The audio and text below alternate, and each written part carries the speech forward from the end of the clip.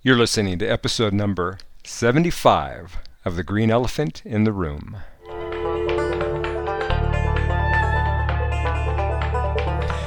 Welcome, this is your host, Eco Rico, and today we are looking at balancing present pain and future gain by finding win-win solutions for our climate and ecological changes. You want to know the biggest obstacle to dealing with climate change is? Simple. Time. It will take decades before the carbon dioxide we emit now begins to have its full effect on the planet's climate. And by the same token, it will take decades before we are able to enjoy the positive climate effects of reducing carbon dioxide emissions now. Even if we could stop emitting all CO2 today, there's already future warming that's baked into the system thanks to the past and present emissions. But we will feel the economic effects of either emitting or restricting CO2 right now in real time. While we can argue about the relative cost of reducing CO2 emissions now, just as we can argue about the economic effects of climate change in the future, it should be clear that any attempt to restrict CO2 emissions enough to make a dent in future climate change will cause some present-day economic pain. The global economy is still so dependent on relatively inexpensive fossil fuels that a quick transition to renewable resources would likely be costly in the short term. What that means, in effect, is that climate policy asks the present to sacrifice for the future. Human beings tend not to be very good at that kind of planning, even when their own future selves stand to benefit. A study this year found that just 10% of Americans have saved enough in a 401k or individual retirement account to put themselves on a track to retire. When it comes to climate change, the worst effects will be felt years after many people today are long gone. From a self-centered perspective, that makes strict climate policy like saving for retirement you know you will never live to see. So, it shouldn't be a surprise that a new study in Nature Climate Change confirms the fact that the kind of long-term cooperation demanded by effective climate policy is going to be even more challenging than we thought. Fortunately, short-term incentives for fighting climate change do exist. It takes decades to benefit from reductions in carbon dioxide emissions, but phasing out fossil fuels like coal and oil can bring immediate improvements in air pollution. And air pollution has turned out to be even more dangerous than experts thought, with the World Health Organization last week declaring that bad air is a leading environmental cause of cancer comparable to secondhand smoke. The Nature Climate Change study also underscores why win-win climate policies, like innovative investments that can lead directly to cheap, clean energy, rather than policies that make dirty energy more expensive, are likely the most effective ones. Barring a species-wide personality change, few of us will be willing to endure present pain so that our grandchildren won't have to endure an unlivable climate. We're likely better off tailoring solutions that work with our selfishness and brief attention span rather than hoping we suddenly become better, more far-sighted people.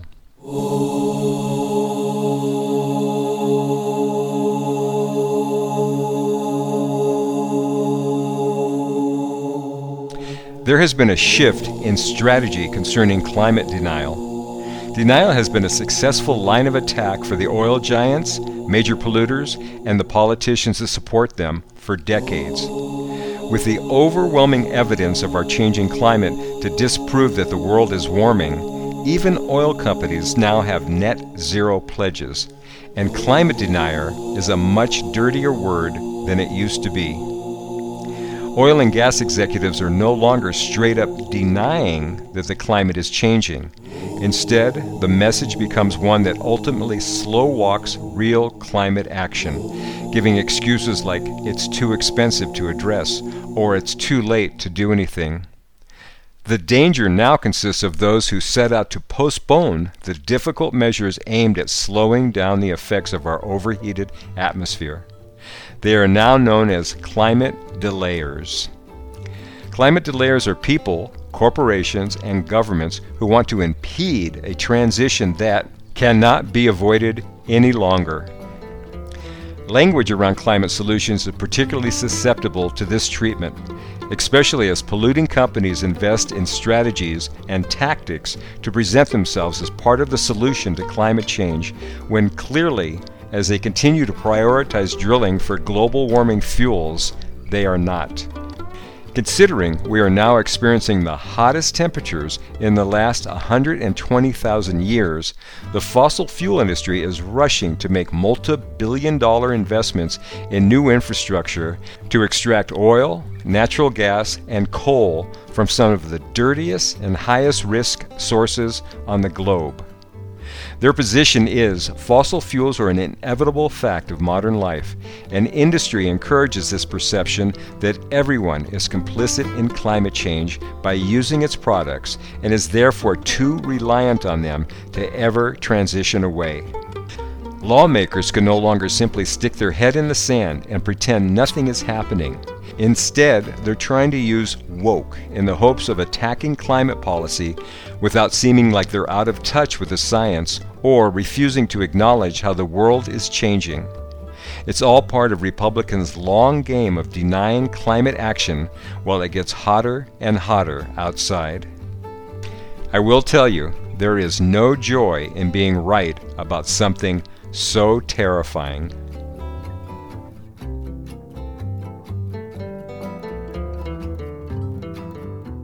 Today, 70 to 75% of self-identified Democrats and liberals believe humans are changing the climate, a level that has remained stable or risen slightly over the past decade. In sharp contrast, Republicans have overwhelmingly chosen to reject the scientific consensus. In some regions, only about 20% of self-identified Republicans accept the science. Equally significant has been the shift in emotional intensity. Climate change used to be something that almost everyone said they cared about. The problem is they just don't care enough. When Americans are asked to rank their political concerns in order of priority, climate change would reliably come in way down the list. The culture war intensity is the worst news of all, because when you challenge a person's position on an issue core to his or her identity, facts and arguments are seen as little more than further attacks, easily deflected. The layers are gaining traction by making climate about economics. Climate action will destroy capitalism, they claim, killing jobs and sending prices soaring. Climate change is a Trojan horse designed to abolish capitalism and replace it with some kind of eco-socialism.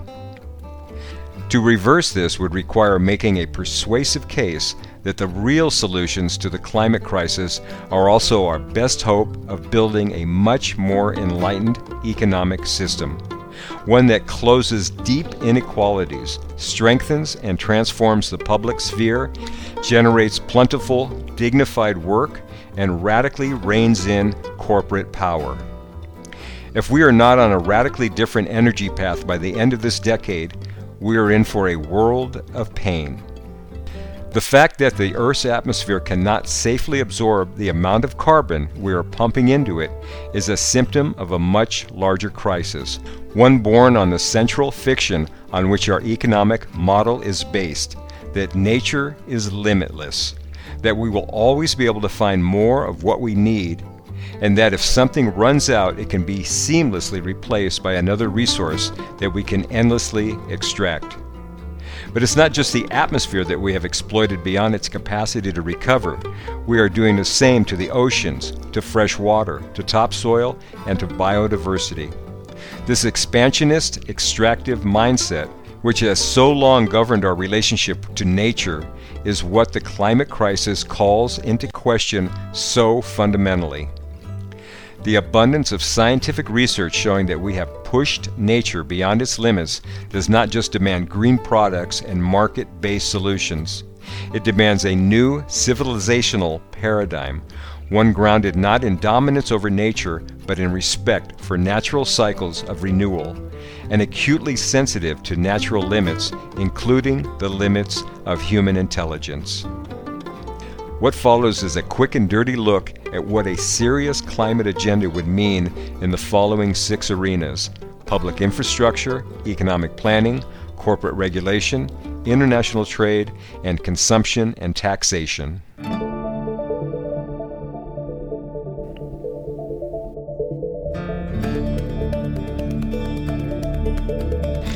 After years of recycling, carbon offsetting, and light bulb changing, it is obvious that individual action will never be an adequate response to the climate crisis. Climate change is a collective problem and it demands collective action. One of the key areas in which this collective action must take place is big-ticket investments designed to reduce our emissions on a mass scale. That means subways, streetcars, and light rail systems that are not only everywhere, but affordable to everyone. Energy-efficient, affordable housing along those transit lines, smart electrical grids carrying renewable energy, and a massive research effort to ensure that we are using the best methods possible. But the gravity of the climate crisis cries out for a radically new conception of realism, as well as a very different understanding of limits. Government budget deficits are not nearly as dangerous as the deficits we have created in vital and complex natural systems. Number 2, remembering how to plan. A serious response to the climate threat involves recovering an art that has been relentlessly vilified during these decades of market fundamentalism: planning. Lots and lots of planning. And it's not just at the national and international levels. Every community in the world needs a plan for how it's going to transition away from fossil fuels, with what is sometimes called energy descent action plans. In cities and towns that have taken this responsibility seriously, the process has opened up rare spaces for participatory democracy, with neighbors packing meetings at city halls to share ideas on how to reorganize their communities to lower emissions and build resilience for the tough times ahead. That means bringing back the idea of planning our economies based on collective priorities rather than corporate profitability, giving laid-off employees of car plants and coal mines the tools and resources to create jobs. Agriculture, too, will have to have a revival in planning if we are to address the triple crisis of soil erosion, extreme weather, and dependence on fossil fuel inputs. Visionary leaders and farmers have been calling for a 50-year farm bill. That's the length of time it will take to conduct the research and put the infrastructure in place to replace many soil-depleting annual grain crops grown in monocultures with perennial crops grown in polycultures. Since perennials don't need to be replanted every year, their long roots do a much better job of storing scarce water, holding soil in place, and sequestering carbon. Polycultures are also less vulnerable to pests and being wiped out by extreme weather. Another bonus, this type of farming is much more labor-intensive than industrial agriculture, which means that farming can once again be a substantial source of employment. Number 3, reining in corporations. A key piece of the planning we must undertake involves the rapid re-regulation of the corporate sector. Much can be done with incentives, subsidies for renewable energy, and responsible land stewardship, for example. But we are also going to have to get back into the habit of barring outright dangerous and destructive behavior.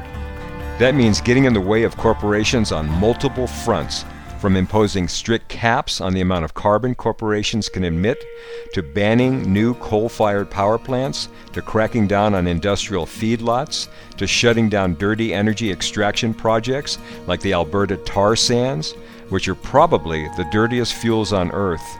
As one scientist said, if we drill the tar sands, it'll be game over for the planet. Number 4, relocalizing production. If strictly regulating corporations to respond to climate change sounds somewhat radical, it's because since the beginning of the 1980s, it has been an article of faith that the role of government is to get out of the way of the corporate sector, and nowhere more so than in the realm of international trade. The devastating impacts of free trade on manufacturing, local businesses, and farming are well known, but perhaps the atmosphere has taken the hardest hit of all. The cargo ships, jumbo jets, and the heavy trucks that haul raw resources and finished products across the globe devour fossil fuels and spew greenhouse gases. And the cheap goods being produced and made to be replaced, almost never fixed, are consuming a huge range of other non-renewable sources while producing far more waste than can be safely absorbed. This model is so wasteful, in fact, that it cancels out the modest gains that have been made in reducing emissions many times over. In an economy organized to respect natural limits, the use of energy-intensive long-haul transport would need to be rationed, reserved for those cases where goods cannot be produced locally or where local production is more carbon-intensive. For example, growing food in greenhouses in cold parts of the United States is often more energy intensive than growing it in the South and shipping it by light rail. Climate change does not demand an end to trade, but it does demand an end to the reckless form of free trade that governs every bilateral trade agreement as well as the World Trade Organization. This is actually more good news for unemployed workers, for farmers unable to compete with cheap imports, for communities that have seen their manufacturers move offshore and their local businesses replaced with big box stores. But the challenge this poses to the capitalist project should not be underestimated. It represents a reversal of the 40-year trend of removing every possible limit on corporate power. Number 5, ending the cult of shopping. The past 4 decades of free trade, deregulation, and privatization were not only the result of greedy people wanting greater corporate profits, it has also been driven by a fatal flaw in our current economic model. That is, a drop in production is, by definition, a crisis, a recession, or, if deep enough, a depression, with all the desperation and hardship that these words imply. This growth imperative is why conventional economists reliably approach the climate crisis by asking the question, how can we reduce emissions while maintaining robust GDP growth? The bottom line is that an ecological crisis that has its roots in the overconsumption of natural resources must be addressed not just by improving the efficiency of our economies, but by reducing the amount of material stuff we produce and consume. Yet, that very idea is an abomination to the large corporations that dominate the global economy, which are controlled by footloose investors who demand ever greater profits year after year. We are therefore caught in the unsustainable predicament of trash the system or crash the planet. The way out is to embrace a managed transition to another economic paradigm, using all the tools of planning discussed before. Growth would be reserved for parts of the world still pulling themselves out of poverty. Meanwhile, in the industrialized world, those sectors that are not governed by the drive for increased yearly profits, for example, the public sector, co-ops, local businesses, nonprofits, would expand their share of overall economic activity, as would those sectors with minimal ecological impacts, such as teaching and the caregiving professions. A great many jobs could be created this way. And finally, number 6, taxing the filthy rich. About now, a sensible listener would be asking, how on earth are we going to pay for all this? The old answer would have been easy. We will grow our way out of it. Indeed, one of the major benefits of a growth-based economy for elites is it allows them to constantly defer demands for social justice, claiming that if we keep growing the pie, eventually there will be enough for everyone. That was always a lie, as the current inequality crisis reveals. But in a world hitting multiple ecological limits, it is a non-starter. So the only way to finance a meaningful response to the ecological crisis is to go where the money is. That means taxing carbon, as well as financial speculation. It means increasing taxes on corporations and the wealthy, cutting bloated military budgets, and eliminating absurd subsidies to the fossil fuel industry. And governments will have to coordinate the responses so that corporations will have nowhere to hide. Most of all, however, we need to go after the profits of the corporations most responsible for getting us into this mess. The top 5 oil companies made $35 billion in profits in the last quarter of 2022. Numbers like that are almost inconceivable, but that's the point. ExxonMobil alone can clear $10 billion in profits in a single quarter. For years, these companies have pledged to use their profits to invest in a shift to renewable energy.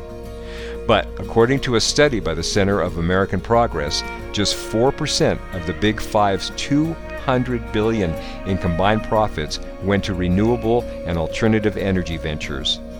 Instead, they continue to pour their profits into shareholders' pockets, outrageous executive pay, and new technologies designed to extract even dirtier and more dangerous fossil fuels.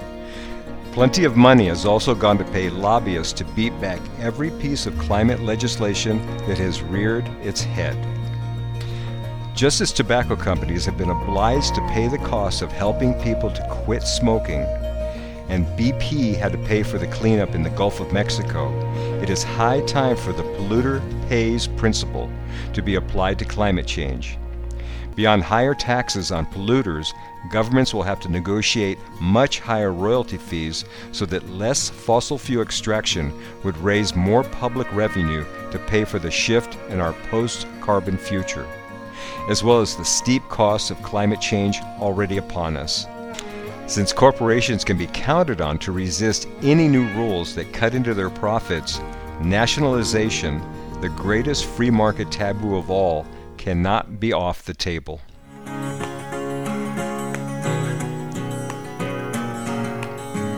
So let's summarize. Responding to climate change requires that we break every rule in the free market playbook, and that we do so with great urgency. We will need to rebuild the public sphere, reverse privatization, relocalize large parts of our economies, scale back on overconsumption, and bring back long-term planning. Heavily regulate and tax corporations, maybe even nationalize some of them, cut military spending, and recognize our debts to the global south. Of course, none of this has a hope in hell of happening unless it's accompanied by a massive, broad-based effort to radically reduce the influence that corporations have over our political process. That means, at a minimum, publicly funded elections and stripping corporations of their status as people under the law. In short, climate change supercharges the pre-existing case for virtually every progressive demand on the books, binding them together in a coherent agenda based on a clear scientific imperative. And fossil fuel companies are not the only economic interests strongly motivated to undermine climate science. If solving this crisis requires the kinds of profound changes to the economic order that I have outlined, then every major corporation benefiting from loose regulations, free trade, and low taxes has reason to fear. With so much at stake, it should come as little surprise that climate delayers are, on the whole, those most invested in our highly unequal and dysfunctional economic status quo.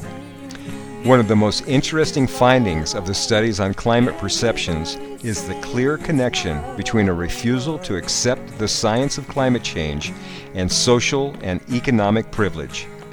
Overwhelmingly, climate delayers are not only conservative, but also white and male, a group with higher than average incomes. And they are more likely than other adults to be highly confident in their views, no matter how demonstrably false.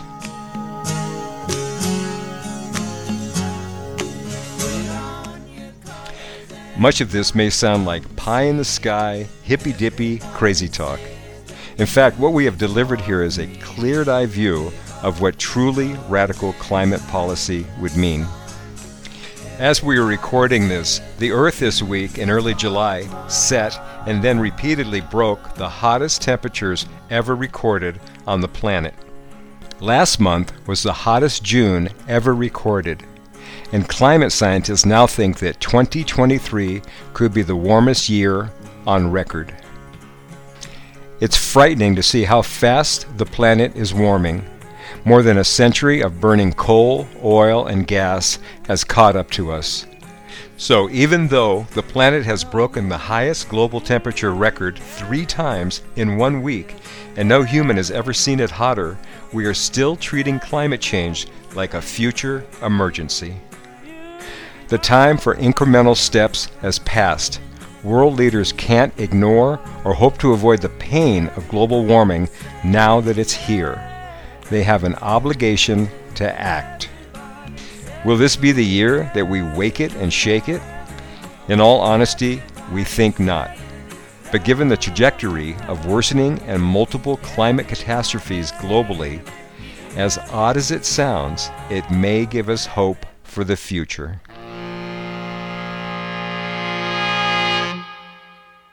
This land is your land. This land is... To the ends of shaping our economies, societies, and political systems to meet the challenges of our rapidly changing ecosphere, the Green Elephant has 2 resources we humbly offer. First, we offer a series of podcast episodes, 62 through 66, that outline the hows, the ways, and the whys this massive restructuring could be accomplished. And second, as stated, individual actions are not enough. Only by collectively joining others and acting through organizing, through campaigning, we've come to realize that we aren't powerless at all. We aren't alone. I've seen firsthand how anything can change when we come together, form movements, and refuse to accept that the world will always be this way. We can find a community that can hold us when we need to be held and stand beside us in action. To that point, the Green Elephant has designed a comprehensive online encyclopedia of eco-solutions called A Call to Act. It is a well-organized, thoughtfully laid out resource of hundreds of climate groups to join and eco-action activities to be taken. We have links in the show notes for both.